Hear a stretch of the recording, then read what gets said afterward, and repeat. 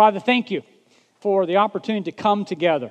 We come together, Father, here with this service in the South Hills, and we're joined together at the campus in Washington and Robinson and all those online. And we thank you, Lord, that through technology we can come together and we can worship you and we can listen to what you have to tell us through your word.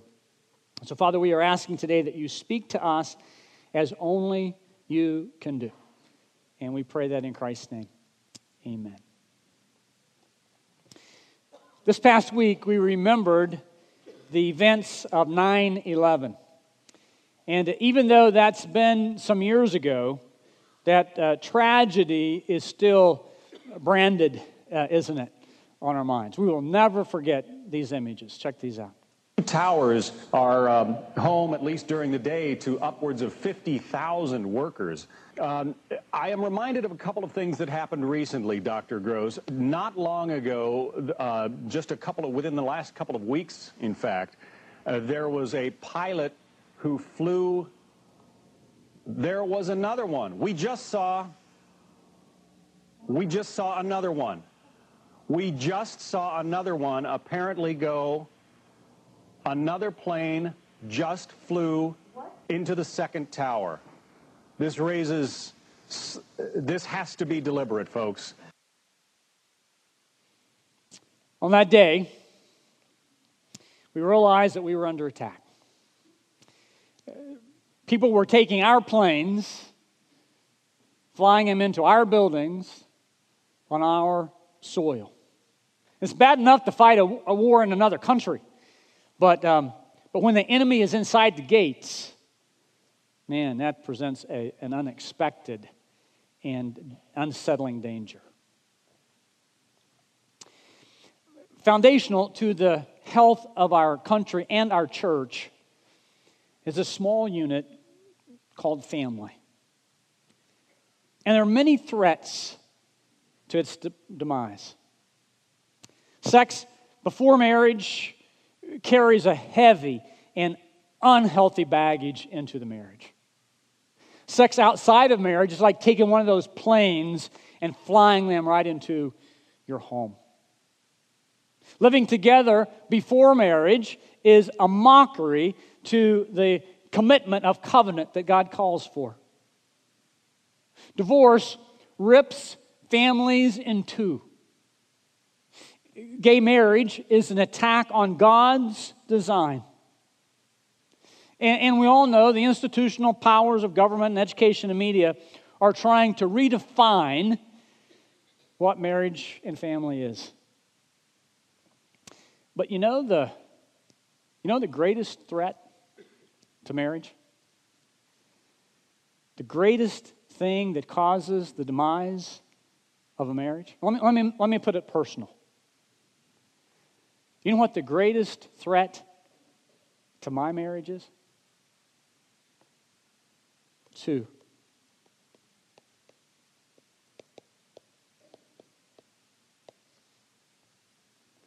greatest threats to our marriage. By the way, in case you didn't know, Lori is my wife. Wanted you to make sure you understand that. At the end of the day, the president or Congress will not determine the success of a marriage. I have never heard anyone who came to my office and said, hey, we just got an order from the Supreme Court that said we should get a divorce.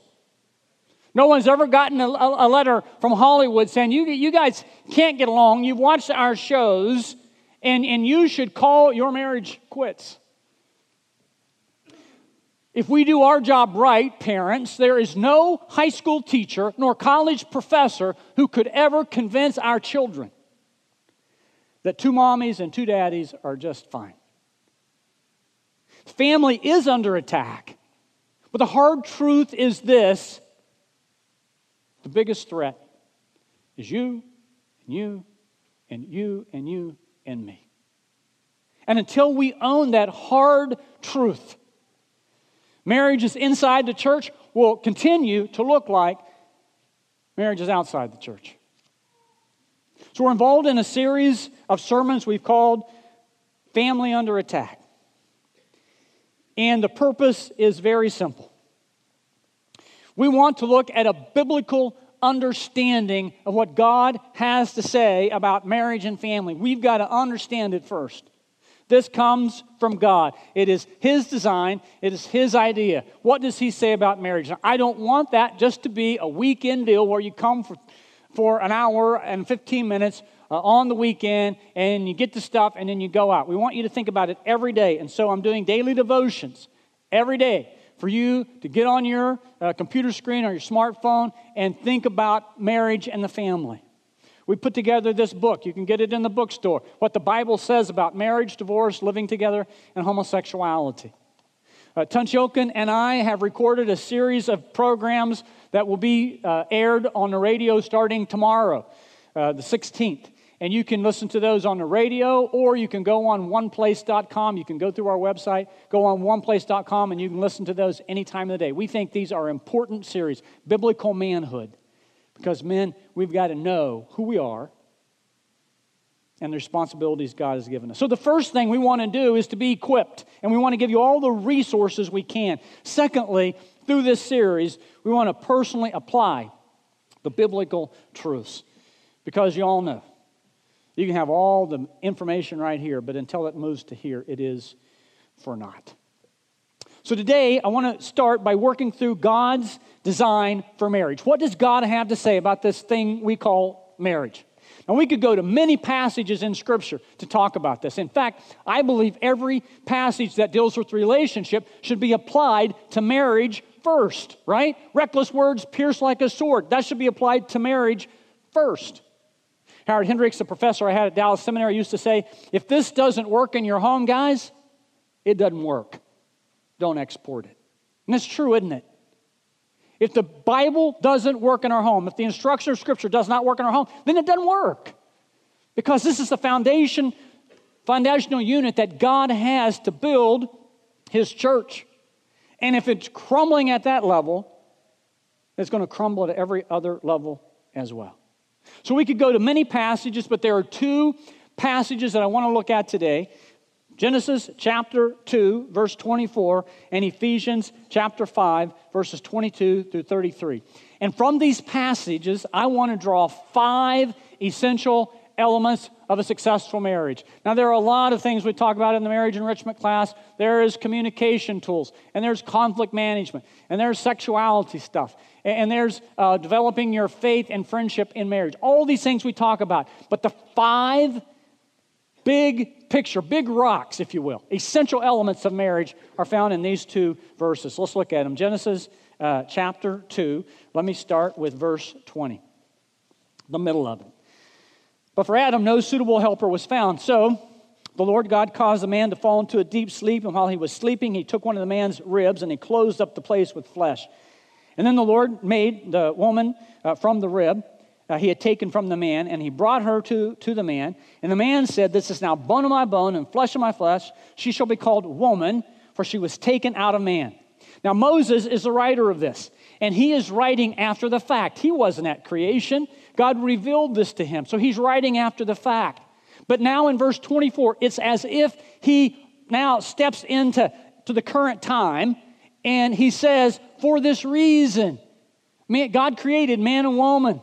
Now, for this reason, this is why we do what we do. This is why we have marriage celebrations. This is why we have times of commitment. This is why we honor marriage. For this reason, a man will leave his father and mother, be united to his wife, and the two will become one flesh. Now, let's just think through that passage and get 3 of the 5 essential elements for a successful marriage. Here's the first one. That is why a man leaves his father and mother. The first thing you got to do in your marriage relationship, if you're going to make it successful, is to leave mom and dad. In a successful marriage, a husband and wife leaves their parents. Now think about it. Our mom and dad, to that point in our life, represent the most connected relationships we have ever known. Those are the 2 people who brought us into the world. They raised us. They protected us. They provided for us. They sacrificed for us. They changed our dirty diapers when we were little. They sat with us when we were sick. They stayed up in the early morning of Christmas Day putting together a bicycle with sketchy instructions and missing parts. They love us like nobody else. And we're to leave that connected relationship. Obviously, if we're to leave that connected relationship, we're to leave any relationship we have with other family members or friends. Now, what does it mean to leave? Well, obviously, it does not mean, from other passages of Scripture, that you write off your parents, that you forsake your parents, that you never see them again, or you write off family and friends. We'll continue to enjoy our parents. In fact, one day, we may well need to care for our parents, and that's biblical as well. Loving sibling rivalries will continue. We'll continue to love our siblings.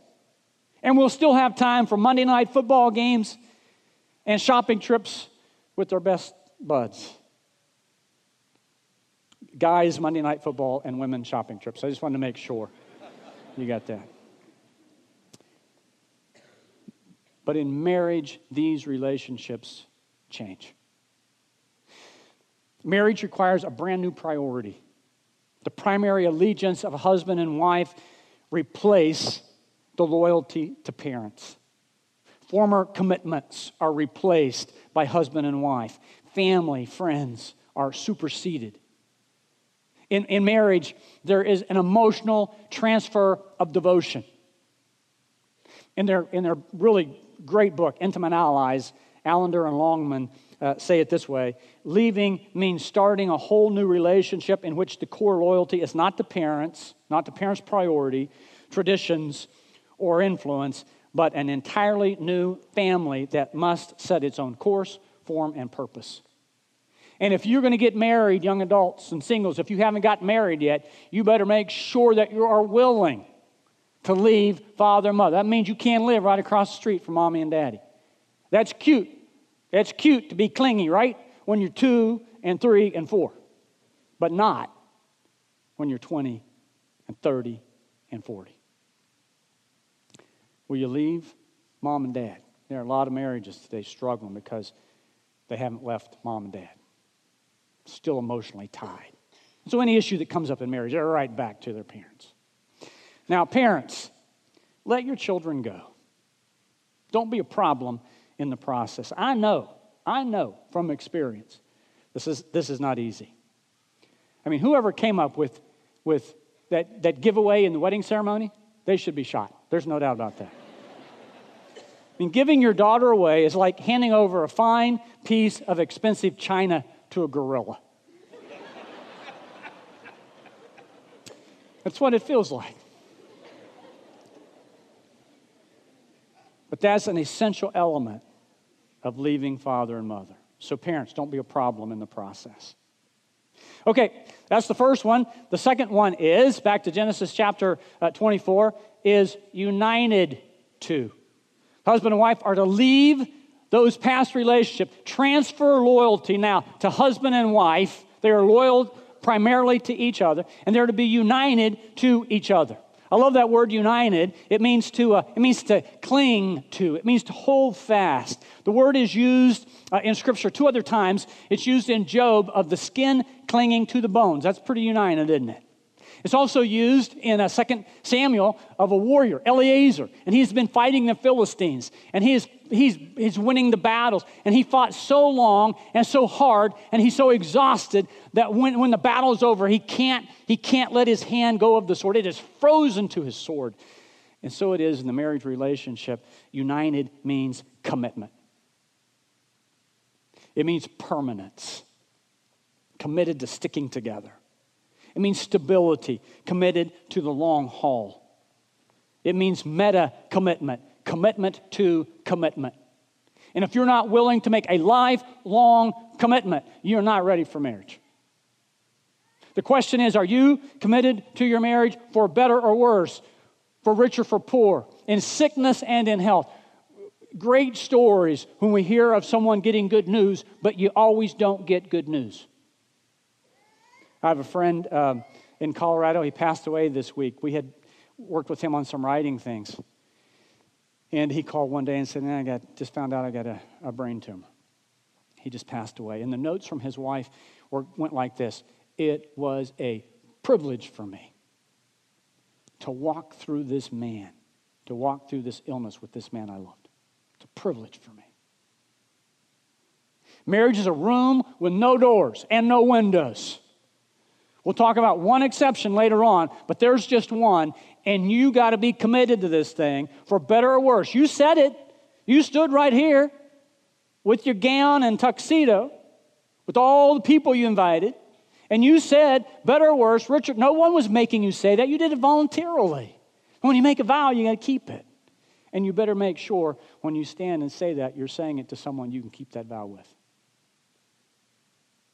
3 essential elements of marriage here in Genesis. Leave father and mother, be united to wife, and the two will become one flesh. That one flesh means 5 things. Let me go through them quickly. Number 1, spiritual oneness. Developing together as followers of Jesus Christ. This involves praying together, doing devotions together, worshiping together, serving together. It involves doing the spiritual life together. And we're going to see, men, in a little bit, you are the leader in that. Your family should be worshiping together. If you're here today and your families aren't worshiping together, you've got to fix that. I hear families talking about, well, the church just splits families up. Well, you're right. If your whole family goes to the youth group, that's going to be a little weird. Don't do that. If your whole family goes to the men's locker room, don't do that either. Or the women's, you can't do that. But here, you can have your whole family with you.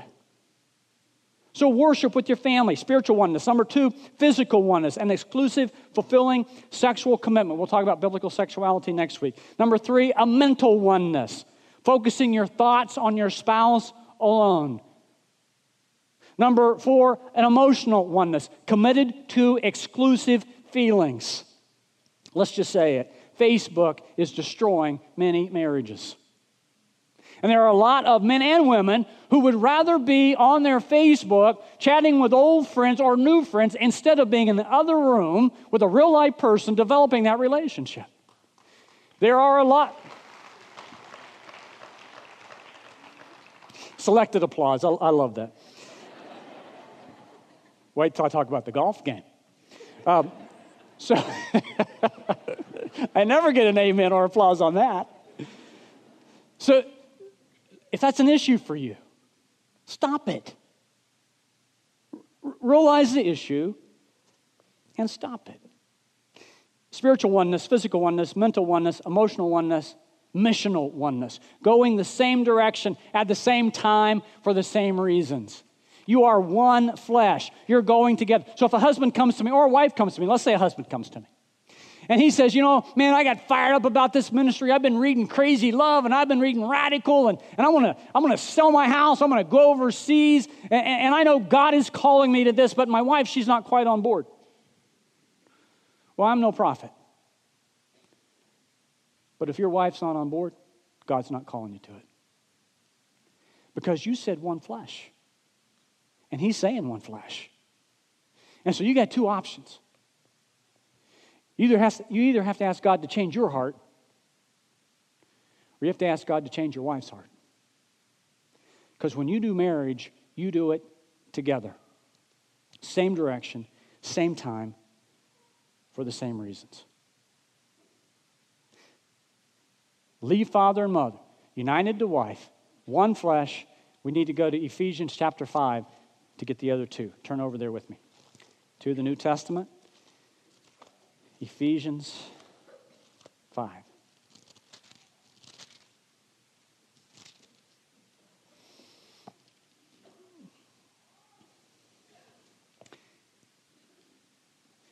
Look at verse 22. Wives, submit yourselves. Wives, submit to your husbands as to the Lord. For the husband is the head of the wife, as Christ is the head of the church, his body, of which he is the Savior. Now, as the church submits to Christ, so also wives should submit to their husbands in everything. 5 essential elements in a successful marriage. Number 4 is this: husband, you have to be servant leader.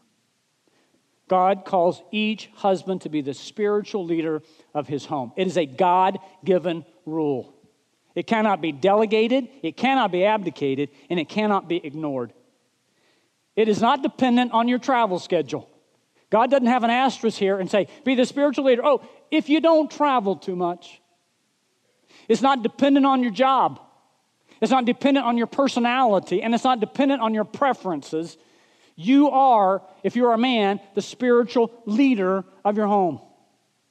Leadership of the family is never dictatorial. It is never heavy-handed, and it is never in any way abusive. Servant leadership is composed of these 4 things. Number 1, it is composed of a sacrificial love. Look at verse 25. Husbands, love your wives just as Christ loved the church and gave himself up for her. He sacrificed himself for the church. And men, you ought to be able and willing to sacrifice anything that would cause a demise to your marriage. If it's your career, you better find another career. If it's your job, you better find another job. Because your marriage is more important than those things.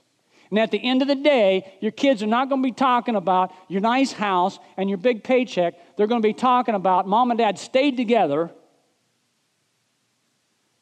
He was a man of integrity. He was a spiritual leader in our home.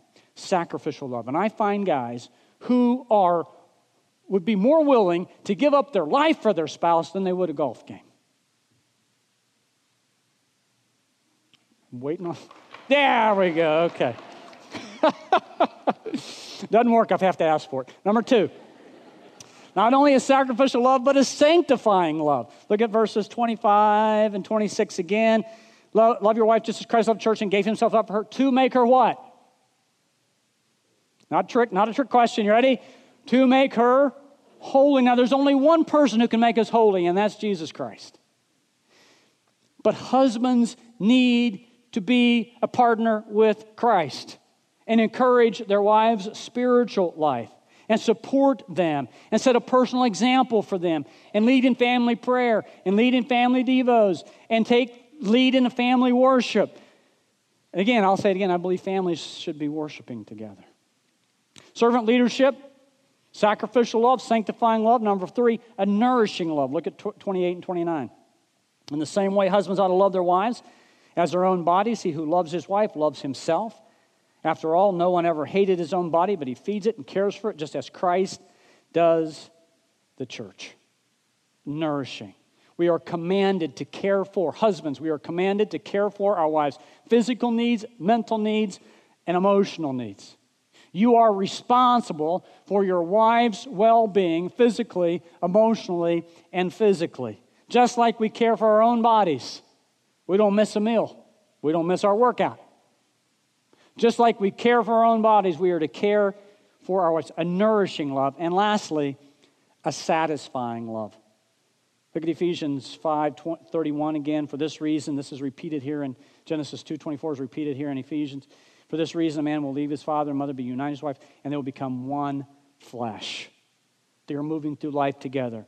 It is a satisfying love. If you don't know if your wife is satisfied, all you have to do is ask her. Have that conversation and see what you need to do. Men have to be the servant leaders of their home. You cannot delegate it. You cannot abdicate it. Last one. Wife needs to be, so leaving, united to, oneness, servant leader, and wife, spiritual partner. Look at verse 22. Wives, submit yourselves to your husband as to the Lord. Now, I know this is not popular. And I know our culture has taken this word and turned it upside down. And I even hear Christian women say, well, you see, yeah, I get this. My husband's the head, but I'm the neck. And that turns the head.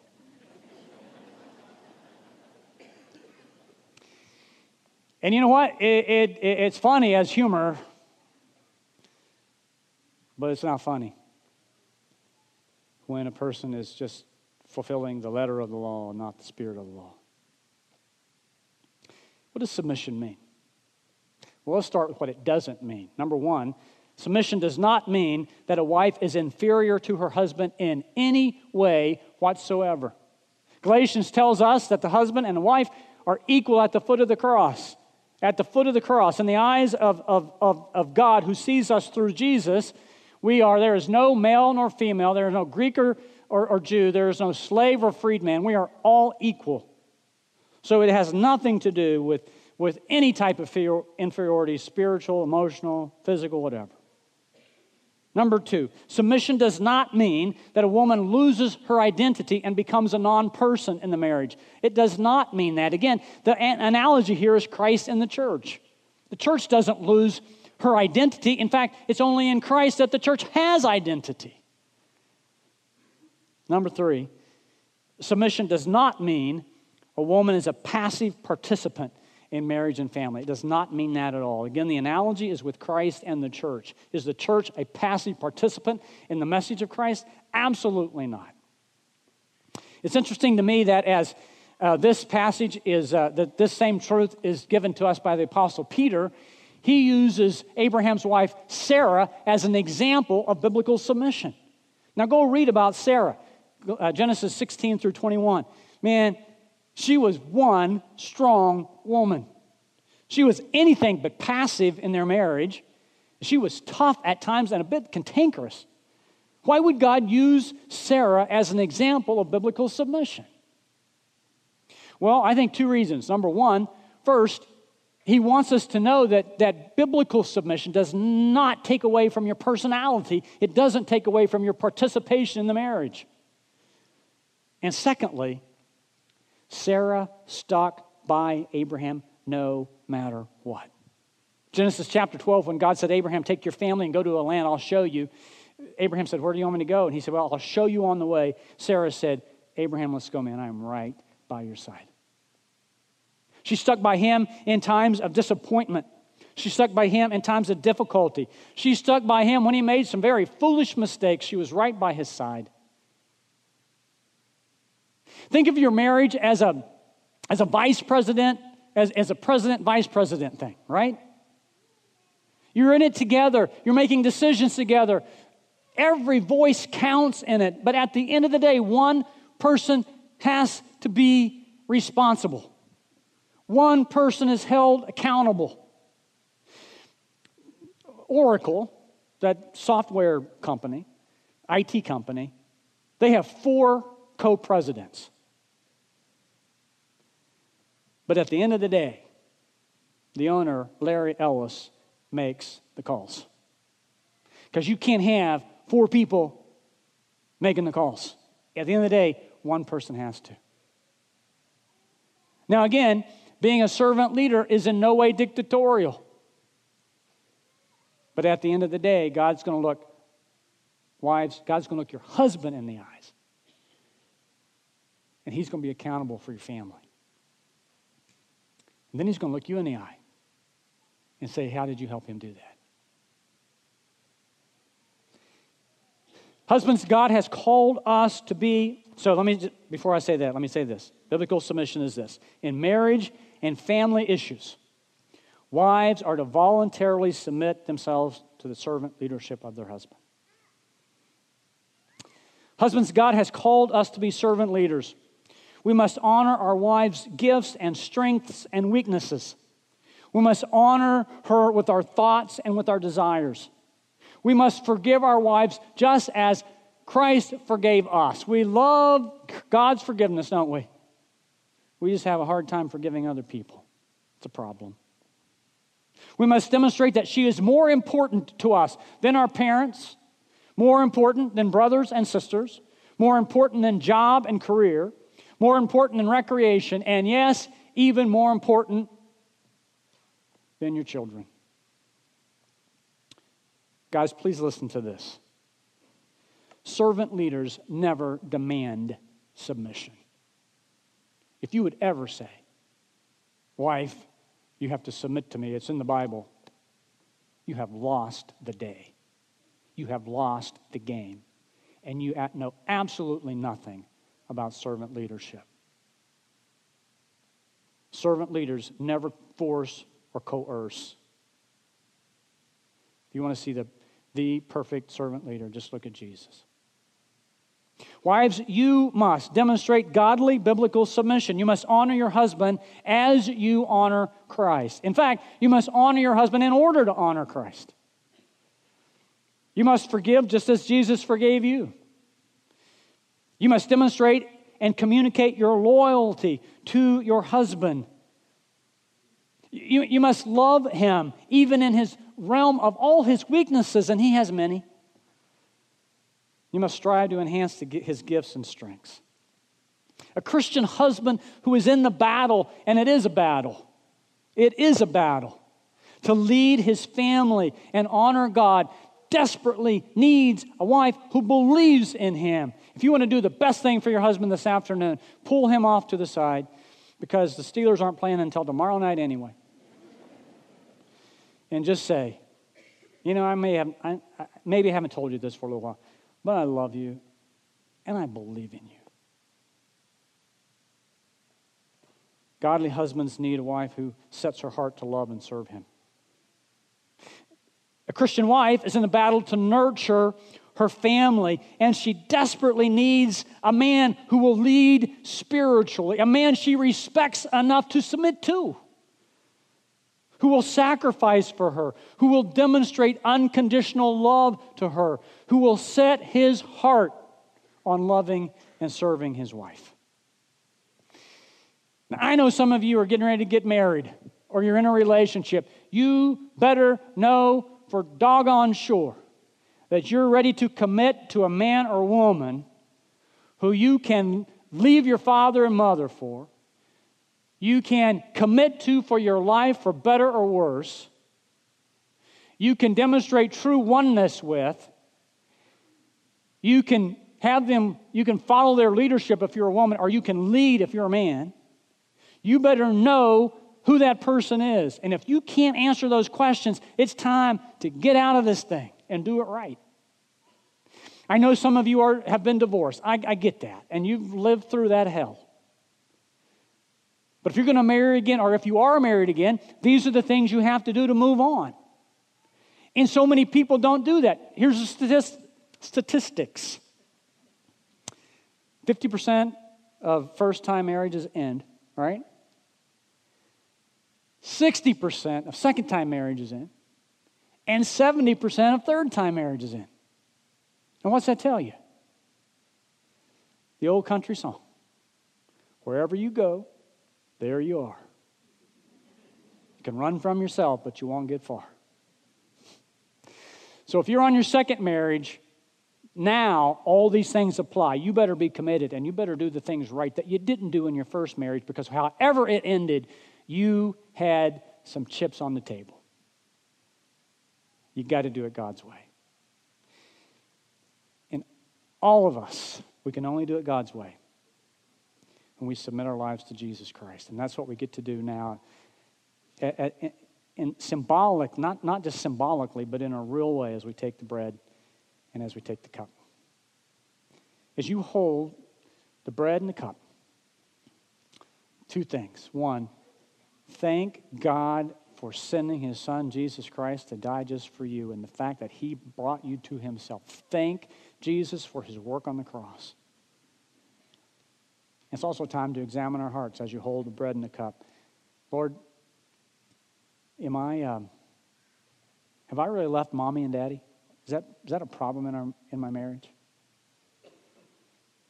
My other friends, does my spouse know that he or she is absolutely has my full devotion? That's the question. Two, are you committed to this thing? In your mind, is it, we'll keep this thing going as long as we can? Not the deal. Are you building this one flesh relationship? Men, are you servant leaders in your home? I don't care how much you travel. You need to check that out.